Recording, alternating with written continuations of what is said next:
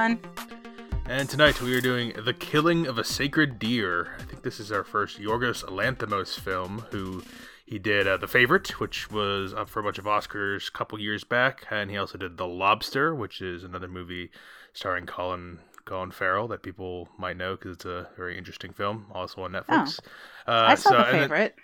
Yeah, that's probably his biggest movie. He's a Greek man. He's made a lot of Greek films that I've not seen. I think I gotta check him out because his movies tend to have a similar style to them. Like I guess we'll talk a little bit about style when we get into this. But Killing of a Sacred Deer. Nicole, I know you brought this up. It was on your short list when you were trying to do your host pick about a month ago. Yeah. What interested you about this at first? Yeah. It seemed like an interesting thriller type of deal, which I like, where it's not crazy, but it's psychological type of thing. And I didn't know anything else about it. And I was interested to see our two lead actors here, how they would do together. So that's what kind of made me interested in it. Well, okay, do you know anything about it going in? No, and I couldn't remember the name of it. Like the whole time we were talking about it, I kept having to look it up. I have no I even now when you said the name, I'm like, oh yeah, that's what it's called. Yeah, the name actually has a bit of a meaning, which we'll talk about. And then, I've almost seen this movie a bunch of times. When Nicole and I actually started first dating, I was going to go see it one morning when I was over at her house, but the theater, it was back in the MoviePass days, and the MoviePass app stopped working that morning, so I couldn't go see it. Then it was on Prime, and I started it one night, and I stopped it. I must have been tired or something. And then it was off of Prime in the next couple of days, so I couldn't finish it. So it's been floating around. I've been trying to watch it forever, and now I finally have. There you go. So Killing of a Sacred Deer. Stephen, a surgeon, is forced to make an unthinkable sacrifice after his life starts to fall apart when the behavior of a teenage boy he has taken under his wing turns sinister. I think that's about as far as we can go without getting into spoilers. So if you haven't seen Killing of a Sacred Deer, you have any interest, you like The Lobster or The Favorite. He also did a movie called Dogtooth. It's very popular. It's a Greek film. If you like Yorgos and you haven't seen this one, it's on Netflix, so go check it out if you have any interest. We're spoiling it now. We rate things here at Films with Women in My Life based on 4 criteria, and those are the plot, the characters, the visual and sound, and the overall resonance and feel of the movie. We start with like a 3-minute orchestral scene in the dark, and then we see a heart beating. A man is doing surgery on a heart. And then we cut immediately to him walking down a hall, having a conversation about watches with his anesthesiologist. So right off the bat, if you haven't seen a Yorgos film, his movies, the characters are I call it like Earth 1B. They're not so weird that it's completely unbelievable the way the characters talk to each other. I thought of it as like a really, really smart alien using Google Translate to tell That's exactly a story. What it feels like. I was also going to say a really in-tuned AI. Yeah. This is like one of those I forced a bot to write a screenplay, and he's like a really, really good bot. Like he gets the gist of things right, even though the words are not quite what we would say, but it feels like the rhythms feel enough like people where it's recognizable. But yeah, a weird alien AI Google Translate kind of script style he does, which creates I'm gonna add Scandinavian into that. Why Scandinavian? I don't know. It's got that feel to me, sort of like Scandinavian-ish. He's a Greek girl with the dragon but tattoo kind of thing. I could see that. He uses a lot of contractions in the speech, and everything is so eloquently spoken that's what I think stands out the most. Is just the way that the script is written. Yeah, it doesn't feel like dumb nonsense. It feels like really smart and well calculated nonsense. So I think his style it's kind of something you have to see and hear. Maybe it's even fully a little bit like Yoda. A little like Yoda. There's a lot of comparisons I guess we could make, but the actual story centers on Stephen, who is a surgeon, and he has befriended a young man named Martin, and we learn about their relationship as the movie goes on. At first, we get little hints here and there. A lot of it is kind of told concealed the way they are known to be together. Anyway, Steven's wife Anna and his two kids, they don't know about this Martin fella until one day he brings him over to their house for dinner, and he interacts with all the family members, and we learn about some of the different characters. Kim is the daughter, Bob is the son, and they all have some interesting character quirks, and the way they talk is just like how everyone else talks, a little bit alien, a little bit AI feeling. So at the halfway point of the movie, stuff starts happening where Bob, the child, he gets paralyzed basically, but in like fits and spurts at first. And then he refuses to eat, and we learn that Martin has something to do with this. Martin sits down with Steven and tells him this whole big thing, and that's when everything's kind of revealed. It's kind of this halfway point, and then it becomes kind of a horrific thriller-ish kind of thing for the rest of the movie. So that's about as general as I can keep it before we get into the specifics. Nicole, what did you think of the plot of this?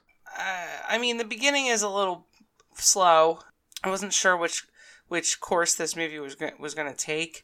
I too was very confused in the beginning about the relationship between Steven and Martin, because I don't know. I turned to you while we were watching this. There's a line while they're having, right before they have dinner, and the daughter is like, "Oh, I want to go to this party. It's Claire's party," and then the mom says, "Oh, don't you remember them? The son wants to be a cardiologist." And then they have the scene where he's talking to the anesthesiologist in the hospital, and Steven makes up that fake story that we learn that he wants to be a cardiologist. Did like Steven and Martin have like some fake thing going on, or I don't think anyone know. I don't know if. Yes, it's the short answer. I think they have some sort of like thing where they don't reveal the true nature of their relationship to anyone. That's interesting that the same background story of two people in the movie are not connected whatsoever. I don't quite understand why they said that at the dinner table or wherever they were. They do that the whole time until we find out, though. Like we never we don't get the full, like we get the very varying pieces of the story. We get inconsistencies in the story, and it's not until I think really Colin Farrell and Nicole Kidman, the two of them, have their scene maybe 2/3 in that everything is fully on the table. But yeah, I feel like those are his way of throwing in red herrings. Probably, yeah. Yeah, they're weirder than your average red herring, but yeah, that's at the end. That's kind of what I think. Sure. Is going on with that. I'm not bothered by that because I like that that's propelling us through and waiting for the big climax of this. But it was just a little bit too confusing when I'm trying to do my own investigating during this, and I can't quite understand that one dinner scene of the family talking about the party. That threw me off so much that I'm like, ugh. But anywho, all of that is out the window for me as we're watching it because I'm just so interested in what this Martin kid is all about. He's so spooky and he's so creepy, and his whatever he's doing in his mind or with his abilities is just so... I've never seen anything like this before. I've never seen a character that is controlling something, but we don't know why. They never say why he has this control over this family. So it's a very interesting plot. Watching the family deteriorate like this, and when we get to the conclusion that Steven has to make, I'm like, what the fuck is wrong with this guy, this director, for making this? But no, yeah.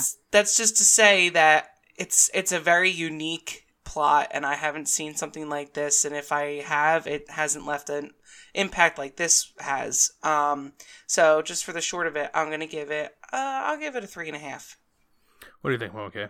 Yeah, plot wise, I think it does, it drives into the vein of interesting, because of the approach that the director takes, and I think the writing too. How you're correct in that its writing is very stilted and it's formulaic, and it's not anything that I think any of us encounter in real life ever, because you're almost talking to the flattest people that you've ever met in your life. I left out of the description where when I was reading the description, this description had Stephen, a charismatic surgeon. I'm like, that's not the first adjective I would use for Stephen. I don't think there's anything charismatic about one person in this thing.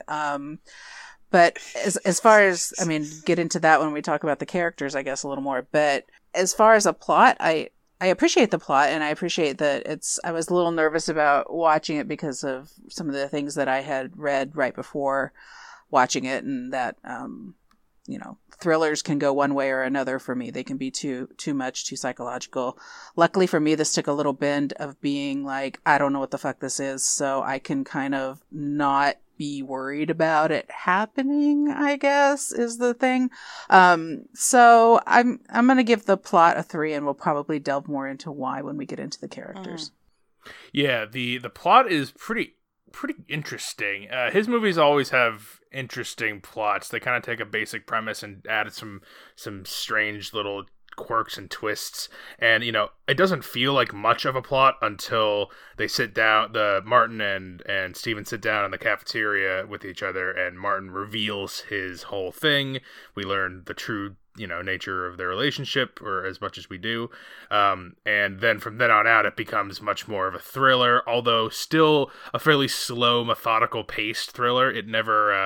It doesn't ever like explode off the rails, I don't think. I think even though it goes in weird directions, it's still extremely calculated and measured. And I like that. I like his style. Of his movies, this is like the one that I think exemplifies. If you're going to watch a movie like that is this director's like defining movie, this feels like the one of the ones I've seen. It just exemplifies what he does the best, and for better or worse, what his movies end up being. Let me ask you a question about. So we keep talking about this seminal moment where Stephen and Martin are meeting in the cafeteria, and the whole plot is revealed to us. I get the feeling that Stephen was already privy to this information, and was not. And spent all of this time with Martin sort of to placate him, not knowing that he has this strange power that I don't understand. Well, how would you explain the conference room scenes where, after Bob collapses the first time, and he's dismissing his wife's thoughts, and he says, we need more tests, and he's not giving up on it being something else. I don't think Stephen knows. I don't think Stephen knows that Martin's doing this until that scene. I don't know that it's about Martin doing this, but I feel like at some point when Martin's father died, which is actually the whole impetus for this whole plot, when Martin's father dies, that at some point he has said to him something about this, that, I mean, otherwise why is Stephen so vested in this kid? He feels bad. He feels responsible, even though he says he doesn't feel responsible. He does. I know that, but I also feel like this is probably not the only person that has died on Stephen's watch. So I'm trying to figure out the right. Like he says in the beginning, Martin was always a weird kid, and now he's a weird kid who just lost his father and is. Yeah, but we have a 2-year gray area of when the father passed away to when he starts showing up at this hospital. It seems more frequently. I thought it was like 6 months. No, it was like, I think they said it was 2 years ago. There has to be some other encounters that they've had in the past. He's been seeing him for a much longer time than we see, because he tells Nicole Kidman's character, he tells his wife that, at first I was just seeing him in the restaurant, and then we would go down to the beach. That was not, what we saw the first time we saw it was definitely not the first time that happened. That's what the 6 months was. I think they've been seeing each other for 6 months. That makes a little more sense to me. I still don't think I still don't think Martin. I don't think Steven knew. I don't think Steven knew until Martin reveals his his 4-stage plan. Martin and Steven are sitting down, and Martin says, in order to bring balance to the destruction of their families, because he blames Steven for his father's death because his father didn't die in the car crash they've kind of talked around. He was alive and died in surgery. And then we also later found out that Steven drinks, and he had a few drinks before he did the surgery. So, there you go. That's the why the blame he blames him. And so Martin's revenge, but very, very interesting, like just balance kind of revenge, is Steven must choose a family member, one of either his wife, daughter, or son, to die. Otherwise, they will all slowly die in 4 stages. The first being paralysis, the second being self-imposed starvation, the third is bleeding from the eyes, and then 4 they will die. So that's his plan. We don't get like the medical or even like psychological. We don't get how he does this, but I don't think that's really important in this world. But Martin can do this to Steven's family and Steven has to either make a choice or watch his family slowly die. So there you go. That's this whole thing we've been talking around. And these characters, we have Steven, the wife Anna, the crazy kid Martin, daughter Kim, son Bob, Martin's mother, played by Alicia Silverstone. Good to see her around. And then Matthew is Bill Camp's character. He's the anesthesiologist. So back to you, Mama Kay. What do you think of these characters? I want to say that I want to start by talking about the casting for this movie, because I think I don't know that it could have been more perfectly cast, which is a really strange thing for me to say when you have Colin Farrell and Nicole Kidman as a married couple. Because if you said that to me, I think Nicole, you said that was one of the things that was interesting to you about this.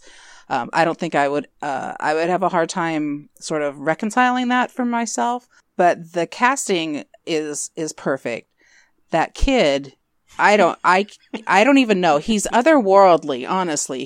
Barry Keoghan is the actor, and he's in Dunkirk and American Animals as well. People might know him from those. He's in a lot of stuff, but those are some bigger ones. Does he look like that in all of his roles? I mean, I've seen Dunkirk, but he looks especially like that in this. But I think they make him look a little bit more like a regular person in the other ones. But yeah, I mean, I'm sorry to the actor if this is his face, but I think it's his mannerisms and his kind of autistic behavior that really sells his. Yeah, but they all kind of behave the same way. I mean, I don't really and that's part of that's part and parcel of this movie. But I think that everyone is cast perfectly, because otherwise I would not have been able to watch this movie. It's like pulling out your fingernails to hear these people talk the way that they do. All the time. It's so flat and monotone, and you have all of these really crazy things that are happening, and the worst things that can happen as a family are happening, and no one barely raises their voice. There's very strange affectations. I was happy when Nicole Kidman slapped her daughter. People getting slapped in the face is the only time that you see any sort of emotion until really toward the end, where one of the characters is being held by another character. But it was so annoying to try to fit this into any world that I recognize, that I didn't appreciate it, because I just didn't have I didn't have a place to put it. Having said that, I also couldn't stop watching it. So he's doing something right. I don't know that, it was one of those repulsed things. I was repulsed by these characters, every one of them. And the way, and even the kid, the littlest kid, the boy with the hair, I was physically repulsed. I was repulsed by Alicia Silverstone. I was repulsed by the anesthesiologist so hard later. In the beginning, there's nothing, but then I'm repulsed by him later too. You gotta give him a hand. Oh. But why? Why do you have to do that? Yeah. Why do you have to do that? Why is that important? It's to exchange the information. You gotta give to get. because he's very unhappy in his marriage, as they said when they went over their house. That for the barbecue. I think he needed a different outlet. They were just trying so many. It was so weird to see all these really normal activities happening in such a weird space. And I don't even know how to rate these characters because I just can't believe that they exist in any world that I understand. I'm giving the characters a 1. I don't understand them. I just don't get it. I'll give the actors a 4, but I'm giving the characters a 1. No, I was interested to see the dynamic of Colin Farrell and Nicole Kidman because I'm always on the fence with Nicole Kidman. I don't know if I like her or not, and I feel like every time I see her in something, I'm like, okay, am I going to like her or not? So I totally agree. The character makes me hate her, but that means that she played it very well. So I can't fault her for being a really shitty character. And I say that for another reason that I'll bring up later. But they're all so bizarre, and you're so right. It's to see this perfectly fine, normal, current day looking locations. This hospital looks very high tech, and the diner looks like it's just a regular old diner. Their house is beautiful, and his house was fine. We expected to see him go to like a dump, and he lived in this very nice house. I'm actually wondering if that means that they're set in a different time warp. I don't fucking know. But that's why I called it Earth 1B. Like is this a shitty house for this place of the timeline? Well, I think in comparison to the doctor's house, which is like basically a mansion, like pretty close. Right, but I mean, the fact that these characters and these actors that played them could fit these roles into such beautiful scenes is so impressive to me, because it makes it feel like they're living in a dump. Makes it feel like they're living in this creepy ass place, but they're not. They're just really creepy people. The total lack of emotion and everything from these people. I know Brennan has a example in his that he made fun of while we were watching it, so if he doesn't bring it up, I will. But so monotone, and no one has any heightened sense of being frightened or wondering what the hell's going on with this kid, why their children are slowly dying, and the fact that he has to make this god-awful decision. He cried one time. I mean, I think that they really acted them very well, and I just think that it's so creepy how complacent these people are with what's happening. So I'm going to give them a 4. So Yorgos characters are kind of very frequently. That's why when I saw The Favorite, I was kind of shocked to see how lively those characters were, and because you think of The Favorite, you think of they were fun characters, but you still would consider them kind of stiff and weird and stilted. And then you see this, and you're like, oh no, that's the human Yorgos. This is pure id. I love their conversations. I love how obsessed they are with comparing body hair and unpromptly bringing up your period, and then just being almost like non sequiturs in their conversations. They're just I don't mind any of that.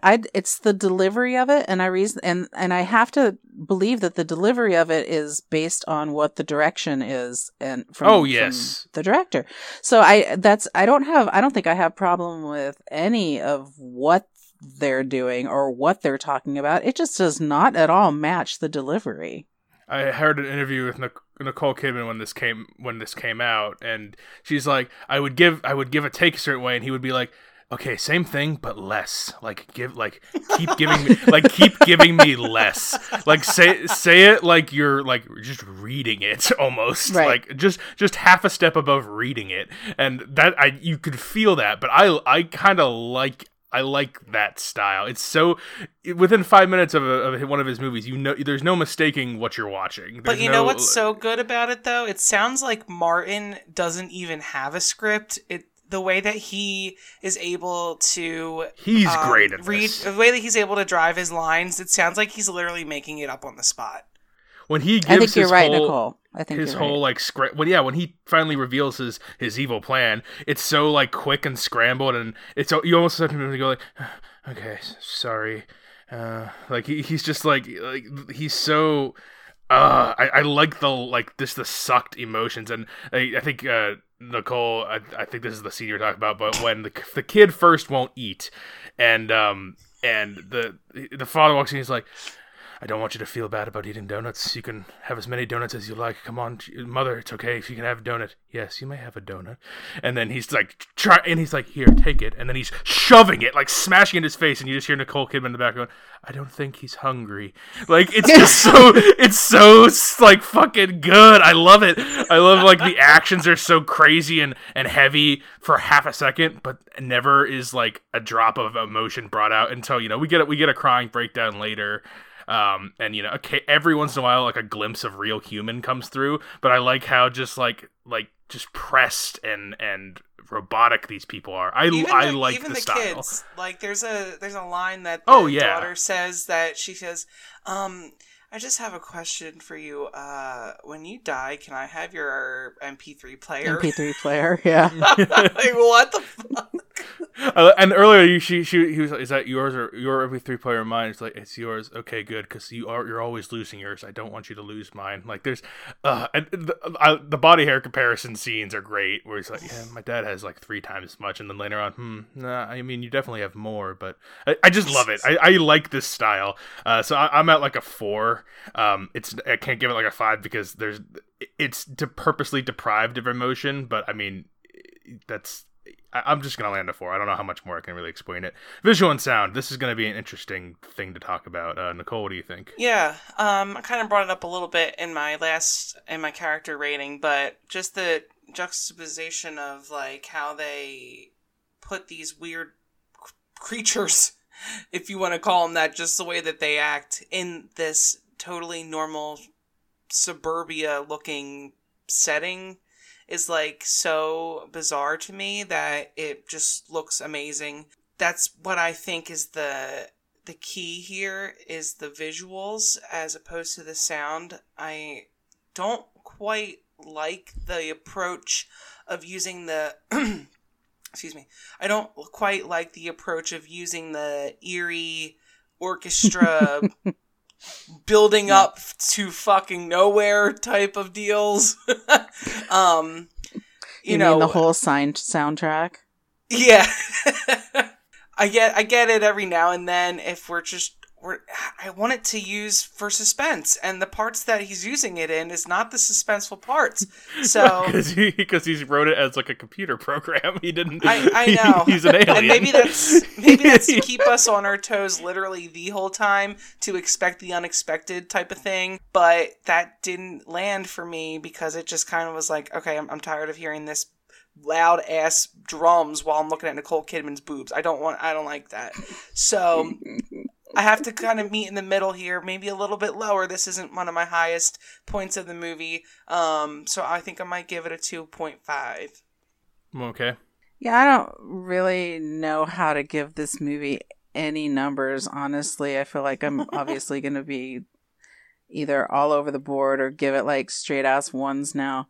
The visuals are interesting. I mean, they're one thing that I can actually kind of get behind a little bit. I do like the fact that he does not get stuck on like one type of shot. He's shooting, like if he's in a hallway scene, it might be shot from a lower angle, and then he's got a couple that are from an upper angle. And I feel like, that's a way of him trying to keep us sort of on our toes a little bit. Like the freaky people and the way they act and the freaky music isn't enough.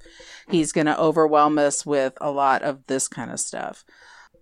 It all comes together to produce, I think, exactly what he's looking for, which is really great for him. It's definitely exactly what he wanted to do. It's just if you like that. Yeah, I would say that's really awesome for him. But if you're trying to relate to like just regular kind of people, though. You know where I put this. Yeah, I put this in the gratuitous I heart myself category, which does not sit well with me.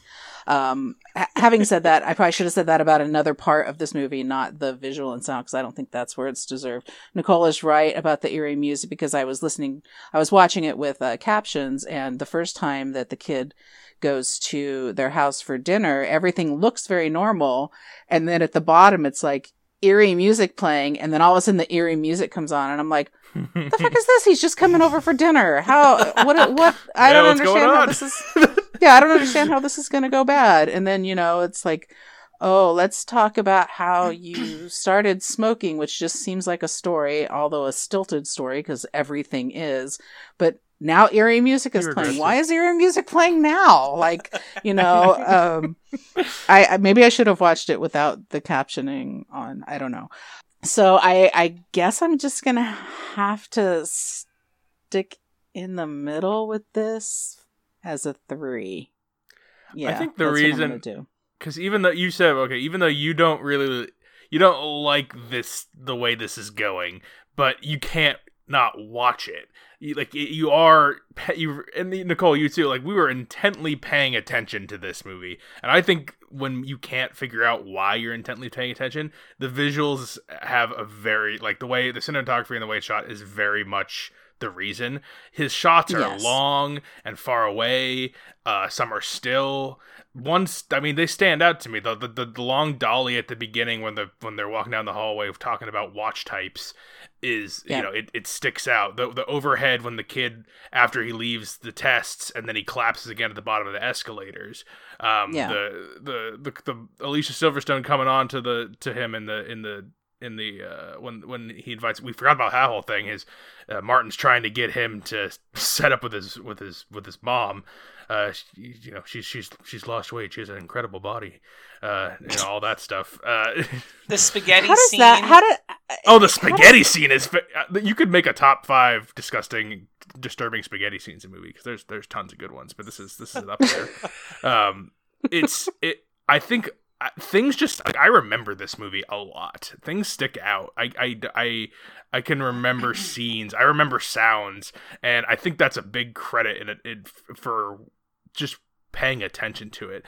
Your mileage will vary on whether you actually enjoy it. I don't know if Yorgos films are typically enjoyable experiences, but I think they're just, I like experiences. So I give this like a 4 or 5 for the visual and sound. I'm very high on this. I think it's effective.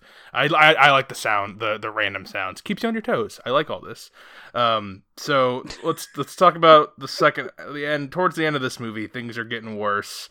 They're trying to figure out who is someone going to sacrifice himself? Is someone going to die? Because the kid's condition is getting particularly worse. The boys.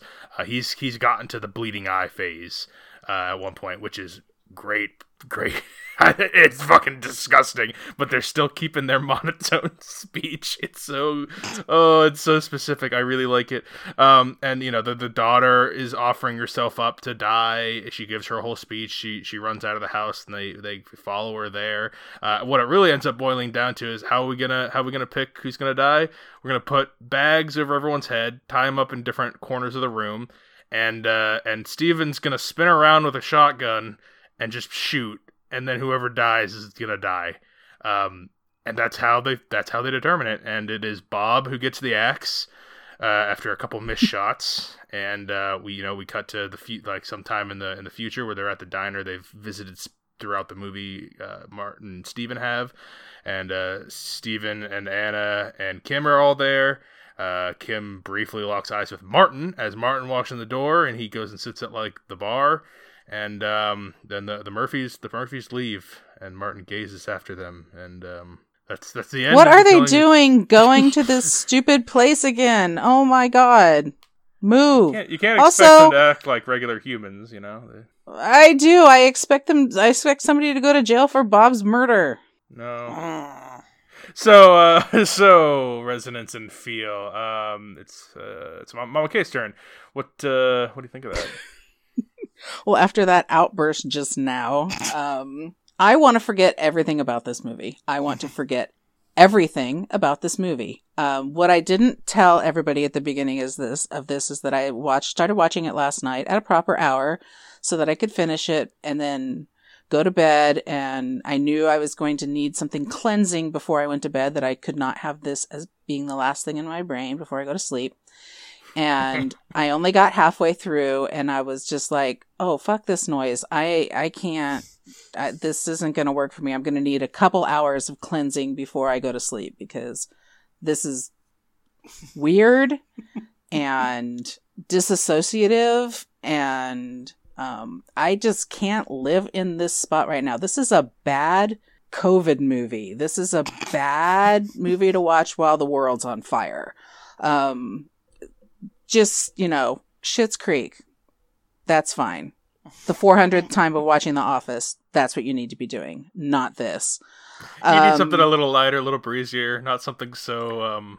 Yeah, but I haven't even been... That's painful. not where I've lived. Yeah, during this time, this isn't where I've been living. I've been sort of living in a different place where I'm like, I'm not watching most of that stuff. I'm actually watching deeper things and stuff like that. And this is just too much. It's sort of like, dystopia to the nth degree that looks really normal, but it's not. It's a and I like... mindfuck for sure.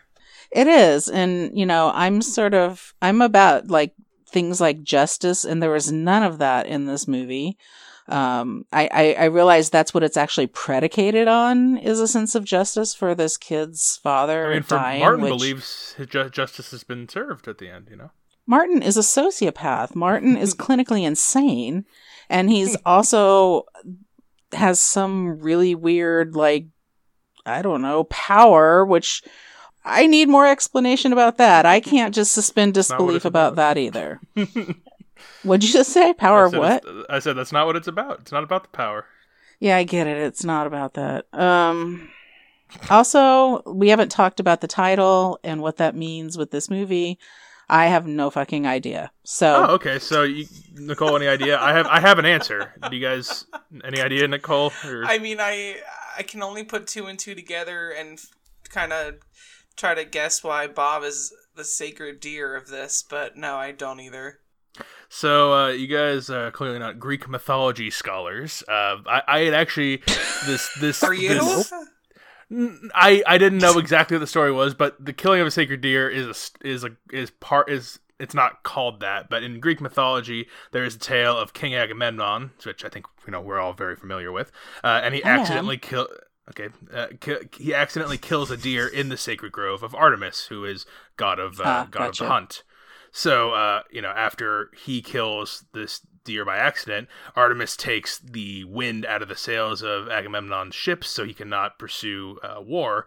And the only way to correct this, to make things right, is for Agamemnon to sacrifice his daughter, Iphigenia, I believe is how you pronounce her name. They reference that in the movie, yeah. Yeah, and then there's also some incestual things that we don't have to talk about. But that's where the story comes from. So, in this world, the sacred deer that is killed is actually the father, is Martin's father, and Bob is the sacrifice. And Agamemnon would be Stephen, and Artemis is Martin. So that's what it's based off of. Clearly, very loosely, but well, I appreciate that education from you, because that makes sense. So okay, any closing thoughts in your resonance and feel? I want to forget this. I'm giving it a 1. Nicole? It feels like a film school student's first movie. His first movie? This is like his 7th movie. I mean, maybe it's the really bad sophomore effort. No, I don't think that's true. Oh no, this is way better. I don't know if you guys seen The Lobster, but I'm okay would hate that. There's a lot of pets being murdered in that. I'm not talking about cinematography of it. I don't mean that. I just mean like the art film feel. Yeah, taking something so absurd and askew and trying to make a logical movie out of it is weird. It doesn't make sense for me. I know a lot of people appreciate that, like we've said. People that like the quirky films that have triple, quadruple meanings, and we could write, papers about it, but that's not really what I want to watch sometimes. So I didn't know that this would be like that. I didn't know much about this director, of course. So I can't fault it for that, but it's not my taste. That being said, it really is weird and interesting. I too have questions. I want to know more about Martin's powers. I want to know what the hell that even means. But you giving me the backstory is interesting. Maybe I don't really need it now because I know that they're just using it as a metaphor. But the whole thing, really fucking weird. And accurate. I'm having difficulties placing my rating too, because I was invested. It was on, like, I was watching it pretty intently, but I wouldn't watch it again. I give it a 3. I was glad you picked this because I always want to see it, but I'm like, I've seen his other movies. No one's gonna like this. I'm surprised you guys. I'm surprised, Nicole, you like it as much as you do. Well, okay, your reaction's pretty close to what I expected. This is the first time I almost have not finished a movie that we are going to. Wow. Yeah, that makes sense. This is the first time. Yeah. I mean, you wanted to leave Godzilla. Come on. At least this has art. Godzilla has screeching. But anyway, this is a me movie. I'm not shocked at the reactions here, and I am the least harsh on things either not making sense or not being relatable. I am all about the art and the weirdness, and I would rather even have a bad movie that's weird for weird's sake than a good movie that's just bland and disposable. I don't think this is a bad movie. I think it's a good one, but that's where I stand. So it makes sense. I would really relate to this. I haven't forgot about. We saw it just yesterday, but a lot of scenes stick in my brain. Very sticky. Like we talked about stick. This is a stick fest. Some good lines that I can't wait to continue using. I really, I don't think I enjoyed it per se. I never want to see this again, but I am very glad I saw it, and I'm glad more movies like this exist. You don't want to see it again because of the content, or you don't want to see it again because you feel like you're not going to enjoy it the next time? I think I got what I needed out of it. I don't think there's more meat for me to explore here. I don't know if this isn't like a pick up on new things. This is totally like a experiential kind of movie. So I don't think there's more for me to be gained going back. And I don't think I need to, because I think it sticks so well the first time that I got it. I'm good, and I'm glad it exists, and I want more movies like this. I would always take a movie like this, better or worse than bland, disposable trash. So I'm at like a 4 or 5. I think this is a hard stick movie, and yeah, I enjoy is not the correct word, but appreciate is definitely what I feel about this. So we're at the end of Killing of a Sacred Deer. I'll start with Mama K. You gonna recommend this movie? No. Nicole, are you gonna recommend Killing of a Sacred Deer? I have a hard time suspending reality. This is why it took me so long to watch these Marvel movies. So we're almost there. It's hard for me to put myself into these movies like a lot of people enjoy. So it's hard for me to say yes or no. I mean, my personal opinion, no, but I don't appreciate it like other people do. So people would probably get a lot more out of this than me. So maybe. I say maybe. You say maybe. Okay. I just always try to think of an audience of people that I know or anybody that I would want to be a friend of mine. If I told someone to watch this movie, I think that they would question me as an individual. I recommend this movie as a sane person. I think the people I know like and would recommend movies to appreciate stuff like this. I again, enjoy, not the right word. Want to see again? Almost definitely not. But it sticks. It's got a lot of weird things going on. I like a lot of the lines. Like, it just sticks. It feels like a value add. It feels like I am more experienced as a film watcher having watched this. It didn't feel like I wasted my time. I am recommending this for any major film fans. This is a good one in that way. So one recommend, one not recommend, and one maybe, which maybe. I don't like I don't like maybes on this show, but just give me the one maybe. I get what you're saying. No, if it's you. Yes, if it's someone else is kind of your thing. But that's fine. So that's where we land on Killing of a Sacred Deer. You know who you tend to align with on the show, so use your judgment based on that. That's it for this episode. We've got some more streaming coming up because while things are opening up in some places, theaters are not there yet, so we are sticking to streaming. Please recommend things to us, though. Films with the Women in My Life on Facebook.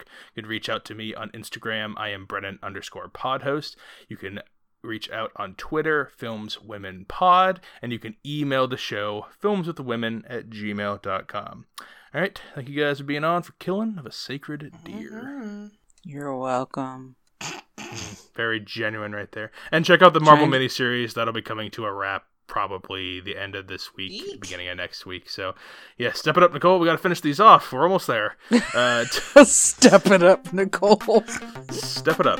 Until next time, this is Brennan signing off saying thanks for listening and enjoy your movies. Thanks for listening to Films with the Women in My Life. If you enjoyed being a listener in our life, please rate and subscribe on Apple Podcasts or on your favorite podcast app. Keep up with the latest from the show on Instagram at Brennan_podhost, on Facebook at Films with the Women in My Life, and on Twitter at FilmsWomenPod. Finally, you can email the show with questions and suggestions at filmswiththewomen@gmail.com. Original music for the show was created by Ian Burke and Chris Iwanek. Original artwork created by Nicole D'Alessio. This show is produced by Brennan Snyder. Thank you again for listening and enjoy your movies.